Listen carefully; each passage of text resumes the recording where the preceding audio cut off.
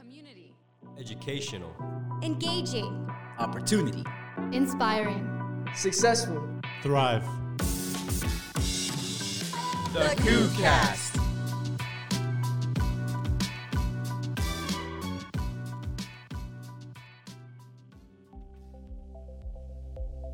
Hi all, and welcome back to this episode of the COOCast. The COOCast is produced by students here at Washington State University Cougs Rise and is made for all you students out there. Our goal is to provide advice, guidance, and stories from guests that help you bridge the gap to your higher education goals. My name is Lauren. I am the Communications Assistant for Cougs Rise and your host for this season. Today's guest has an especially specific experience with higher education, previously working for the U.S. House of Representatives on the Education and Labor Committee. Catalina Silva, welcome so much to the show. Thank you, Lauren. We are so glad to have you here today and hear all about your story. Before your time in Washington, D.C., tell me a little bit about your background and what led you to the passion of higher education. Yeah, I'd love to speak to that. So my name is Catalina Silva. My pronouns are she, so ella. And I actually moved to the United States when I was 9 years old. So I very much came to this country with the idea that that I was here because I would have the opportunity to pursue higher education, and that's something that my parents instilled in me early on. So I knew as soon as I got here that it was my job to do well as a student in order to be able to access these systems and of course, take advantage of these opportunities. This, of course, was a little bit more complicated, right, than just going to higher education and just having that experience, because I came here as an immigrant and then was an undocumented student. So I had to learn how to navigate things like the hard way, just because there's not a lot of support that exists, because there isn't national or federal resources available to undocumented students, especially in terms of student aid, right? Because my family, like a lot of families, are also low income. So having to face all those barriers is really what made me passionate about expanding access to higher education for other undocumented students, as well as other students from vulnerable populations. And ultimately, when I finished my PhD, I didn't want to just go straight into teaching. I wanted to get experience in policy. So it was a perfect kind of win-win situation for me. There was a fellowship opportunity with the American Educational Research Association. And I knew that that's what I wanted to do in order to get this direct experience, but also a place where I could take my lived experience to the table to hopefully to create more equitable education policy. That is, that's just such an incredible journey to discover your passions and how that lined up for you so clearly. And, you know, that of course it led you to Washington, D.C. I mean, that's just such a great way to, you know, begin your career. I know when we originally spoke, you described moving to D.C. as a culture shock. You said that it was just so different from, I guess, what you expected it to be in your head. Tell us a little bit about what your first day on the job was like. Sure. So my first day on the job, after extensive interviews and emails, and I think just being prepared for the culture of DC, which is very different. Like everywhere you go, everybody suited up. Everywhere you go, you need to have a business card. You need to be following up and sending emails to people. But my first day on the job, right, once I was already interviewed by the committee, I remember walking in and I was supposed to have just like kind of a really chill orientation day, like read through policies, procedures, like get situated. But I remember walking into the higher education suite. So it's like the office where all the higher ed team was. Mm-hmm. And the lead of that team, she's amazing. Her name is Kathy Valle. Así pasó Latina. She was like, "Are you Catalina?" She's like, "I need you right now. I need you to tell me if people with TPS, temporary protected status, have access to Title IV services under like the Higher Education Act." And I was just like, hello.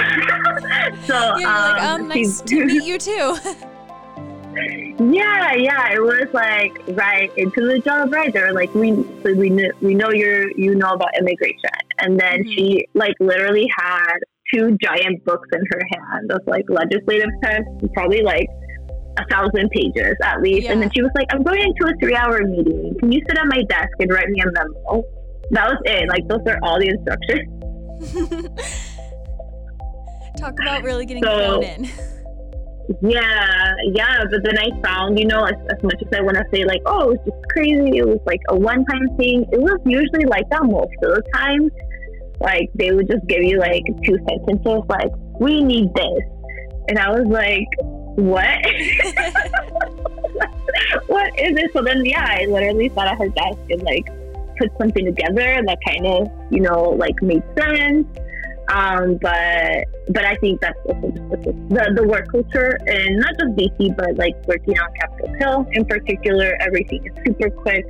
There isn't a really good culture of like training people very, very holistically. You very much learn on the job. So yeah, my first day was crazy. Yeah, and you wrote an amendment as well at some point in your first week, which is incredible. I mean, what did that feel like? One, diving, head first into, the job in general, but then being assigned to write an amendment. What was that like?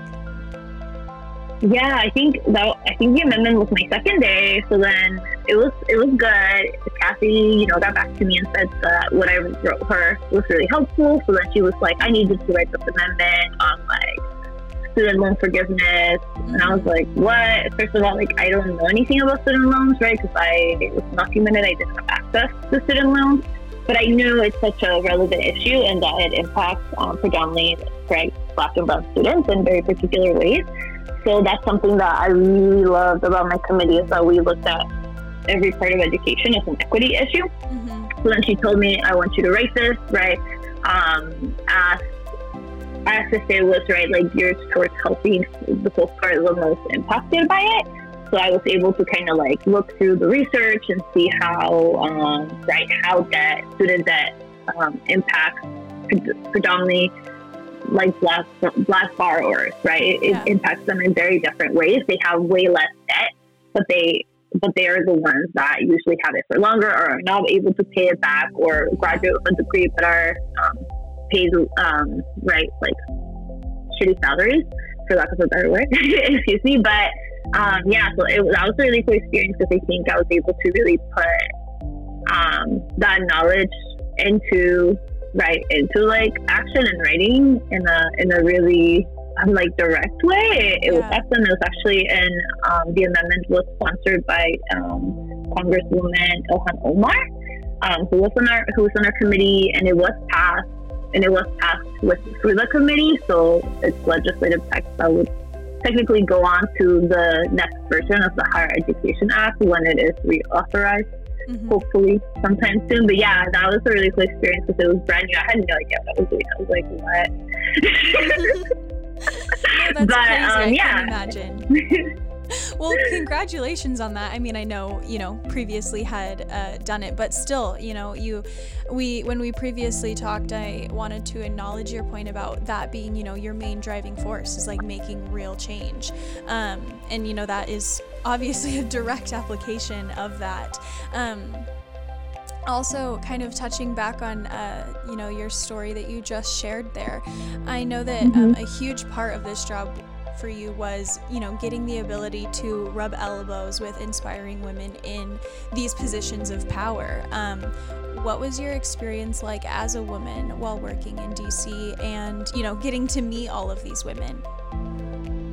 Yeah, thanks for touching on that. It was very interesting because I think firstly, as I was interviewing, it was really clear to see where offices were or were not, like very male dominated, which is I think says a lot within the field of education, right? Where it's predominantly like women-led field, like women are the practitioners, women are the teachers, but a lot of the administrators and the people in power are men. So it was interesting to like interview in the Senate, where I was being interviewed by mostly men, to then jump over to the House, and this was the only office opening that there was in the House in education, but it was all women. My whole team was women. And as soon as I sat down with them, I was like, oh, okay, like this is it. This is a team I want to be a part of. So I could tell like how passionate they were, and also like very intense. I will say like the culture of my office was very intense because it's a committee, which is different than a personal office, because we're really about pushing forward like good, sound policy solutions, right? Like long term versus pushing like just the agenda of like a particular person. I really, really loved working specifically under the guidance of my mentor, Kathy Bayet. So she was the leader of the higher education team. She was one of the senior policy experts. This is someone who's like worked with the Department of Education. This is someone who was invited to work under the Obama administration and declined. I was like, yes, Kathy, you better get it. But I just love that, you know, from the moment when I came in, she just kind of like saw a lot in me and was like, hey, do this. And I love that kind of mentoring. I mean, and then she did provide more guidance as she was able to, but I also understand she had so many people working under her and was juggling so many things. So it was really inspiring to me. Around such like amazing women, and I think, but at the same time, I also felt a little bit like, wow, I wish they had more support as well. Right, because they, I feel like as much as I didn't have like the mentorship and guidance that I wish was available, I knew they didn't either, and I could see that they feel overworked and a lot of times because they cared so much that they wanted to be there. As much as they could. I know that you know, something else you also said, you were really inspired by the fact that you were able to look up to these women in a way that you said something along the lines of I can look up to her because she looks like me. And so I think that's a very important message just across the board for everyone to hear. How does that, you know, how did that impact you, and how did that, you know, I don't want to say change your goals as if that wasn't a goal before, but kind of, you know, push the drive in you. I think that when we were working with someone, first of all, like just acknowledging that I was really lucky to be in the situation where I worked with other women of color, because that's not the case in a lot of offices. So I think that just made me want to do like not just better because of the work, because it was so important and it's policy that could impact, you know, millions of students, but also because it's someone from like also my community. So I think it just drives it home for you, because they're it's not like, I feel like someone who's like far removed from the struggles that students of color face, or someone who's far removed from the struggles that immigrants face, because that was really like my big focus on during my time with the committee. But of course, because I respected Kathy, like of course I wanted to do a good job and kind of, and also like support her, knowing that they were so like understaffed and knowing that they had so much on their plates. I think they just made me want to do better all around. Yeah, and I mean, obviously, this is specific to your experience, but I'm sure, you know, women in all different industries and all different workforces have felt this in some way, shape, or form. So when we talk about, you know, uplifting women from all backgrounds and how we can all do so much better, what's your take on that, and what's your perspective for how to find hope in that situation? I think when you're in these positions of power, I think it's really interesting because it can go a lot of ways. Yeah. But I think acknowledging, like for me, I was like, oh, like I actually have people who can relate to me, right? And the experience, like knowing what it's like to be in such a privileged position, having come from like a low income background or immigrant background, And I think that was awesome because there were times where we could have these really honest conversations and be vulnerable. But I think at the same time, we also had to acknowledge where we were. And the power dynamics, that existed, and also that it's like really hard to say, but existed beyond our control. So we had to realize like what is it that we can and cannot do with these roles. Yeah. Because we were limited, and because there was like you have like a certain amount of agency, but at the end of the day, like it's still the old white guy who's like in majority, who's like leading the things, like who would decide like your bill is going to go to the floor or it's not. Right. So it's really interesting. I think it was like, in one sense, it was like really empowering to see women of color and like really young folks, like mid, late 20s, sometimes even early 20s, be able to like push forward like craft and contribute to legislation that could impact so many students, which is amazing, right? Because it should be impacted by the people who are like close to it. Yet there's still like a barrier there, because for that legislation to get to the floor, it needs to go through like all the internal politics, and people were really focused on, at the time, impeaching our president.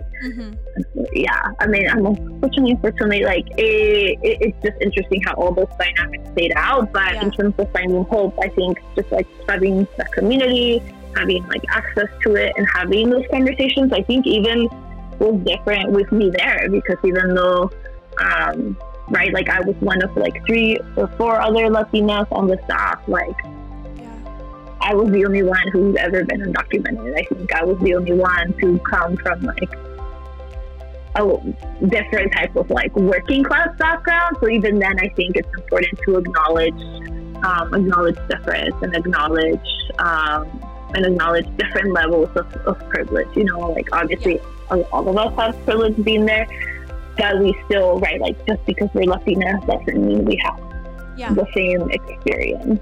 Yeah, exactly. And I know that we spoke a lot about, instances where you were able to recognize privilege in your position. And you shared a story with me from the fancy dining rooms in the House and Senate. Can you share that story today? Because I feel like your message there is so important. Yeah, for sure. So we were, both the House and Senate have like dining rooms inside the Capitol building. And this is something I didn't even know of until like months into the fellowship. And then one of my friends from the Senate side like invited us to get fed. So we were like, sure, let's do it.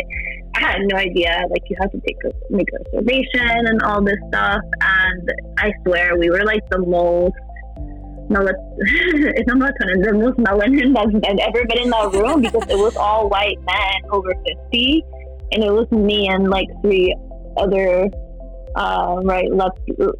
three Latino males. So it was just like fascinating to see, like first of all, they were all looking at us like not the people who work there, but like the Senate staffers, that's what we call them. And then the servers were like middle-aged Latino women, and they were like super sweet, talking to us in Spanish. And I was like, that's where like socially, like I felt like we have so much more in common, right? With these women, because they're like, we can relate to them. Like they remind us of folks like our parents and folks that we grew up with. But then to think like, oh, but now we're here and now we're working with these white men who I feel like we've grown up to be so distant from. Just by the matter of her privilege. And I think, and it was in a conversation with my friends there that we realized that they're like, like just imagine like we're working right in Congress right now, and our ceiling is the floor for our children. Like that is so crazy for me to think. Like I never in my mind would have thought, right, like that 1, I would get a PhD, and then 2, I'd work for Congress, like having been undocumented, being first generation. So it's just crazy to me to think my children are going to have a lot of privilege. Yeah, I think that's just crazy, to think about the things that alter, aspects, even, so early on in our lives, already being able to acknowledge how different our next generation's lives will be because of the things that we're doing right now.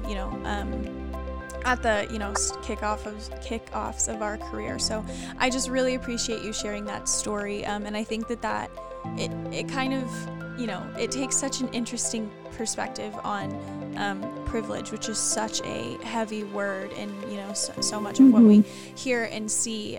But, you know, you take it down to an experience one time you had over brunch, and, you know, still be able to, you know, dictate that in the same way. So to students listening, I would just say that, you know, everything you're doing is paving a way for someone else behind you. And I think that that's really what's important is, you know, push yourself, reach your goals, and then realize that, you know, when you look back behind you, there will be a clear path for someone else to follow. And I think that's incredible.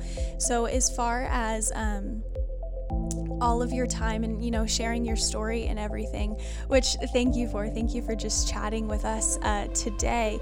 As we conclude our episode, do you have anything else tips wise that you want to share to any of our student listeners?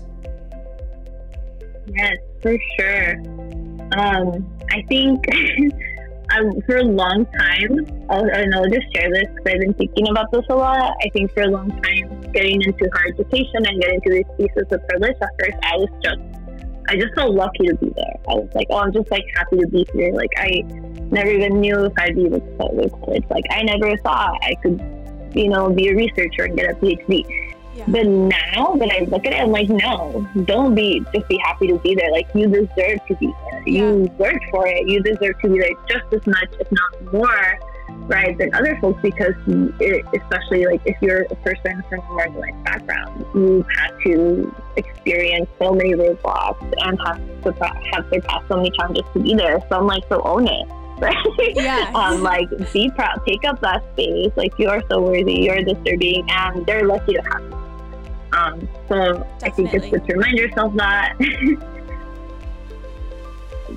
And then another thing, I think, you know, if you have had people who haven't been so supportive of you in the past and haven't, like, maybe believed in you, I think that's where you get to prove them wrong and be your own biggest fan. I think I had no idea what I was doing, like applying to like policy positions. I was applying to academics, policy jobs, nonprofits, all at the same time. I was just like, you know, like seeing like what is it that I want to do. And I think, first of all, like 2016, Carolina, like I would have never seen myself working for Congress. So when it came down to, right, like where I was at that moment in my life, finishing graduate school at Washington State University, I just didn't feel like I was growing anymore. I didn't feel like I was, I wanted to be in just higher ed. I still feel that way. I'm now leading a nonprofit on education that, you know, expands higher education access for all students, regardless of immigration status. I love my job. And I think, right, I couldn't have done that if I listened to people, because I think and I'm like, yeah, even adults, even though I'm an adult, will say that. I'm like, it's your journey, you know, as much as you may feel pressured or you may feel like you want to, like, make people proud, or you don't want to like disappoint them. I'm like, it's your journey. You're gonna have to live with your choices every single day. They don't. So even though some of my faculty were like so surprised I didn't just want to go and teach and I just didn't want to like stay the research route, I did it. I made my own path and I loved it because I learned so much. I definitely learned I'm like, policy is not, or like DC is not for me, not right now. We do not have like the right people in place. I definitely like would see myself going back to that work later on, but I think right now I'm happy where I'm at. And then of course, I think I've like always done this and told myself this is because these systems are so scary and because these systems could be so unfamiliar at times. I'm like, just fake it till you make it. Yeah. You're gonna learn on the job. Yeah. And I'm like, if old white men can do it, like, I'm like, you can do it too. They just feel like, what's the word, entitled to those roles and entitled to those positions. And I'm like, and young people should feel the same way. And women should feel the same way. People of color should feel the same way because our voices deserve to be heard just as much. Yeah. Well, and, you know, just different perspective brings better ideas. I feel like the more that you can bring people together to, share and work on something together, the better your outcome is going to be. And, pushes yourself outside of your normal comfort roles as well, which also, just builds for growth. But thank you so much for coming on the show today. And I really appreciate you sharing all of these things and, just kind of your daily dose of inspiration as far as your story and some of the things that you've already accomplished, and, sure that there will be many more here in the future. I know that you have shared your Instagram and Twitter with us for any students who do want to get in touch or follow along your path. I will leave your Instagram and Twitter at the description box of this episode, just for anyone who does want to follow along or reach out in any way. And don't forget to follow us at Cougs Rise on Instagram, Twitter, and Facebook to stay up to date on future tips, events, and more episodes. So thank you so much for being on the show today. Again, it's been a pleasure to chat a little bit. And to everyone else listening, thank you for being here. And everyone, have a great rest of your day. Thanks. Thank you.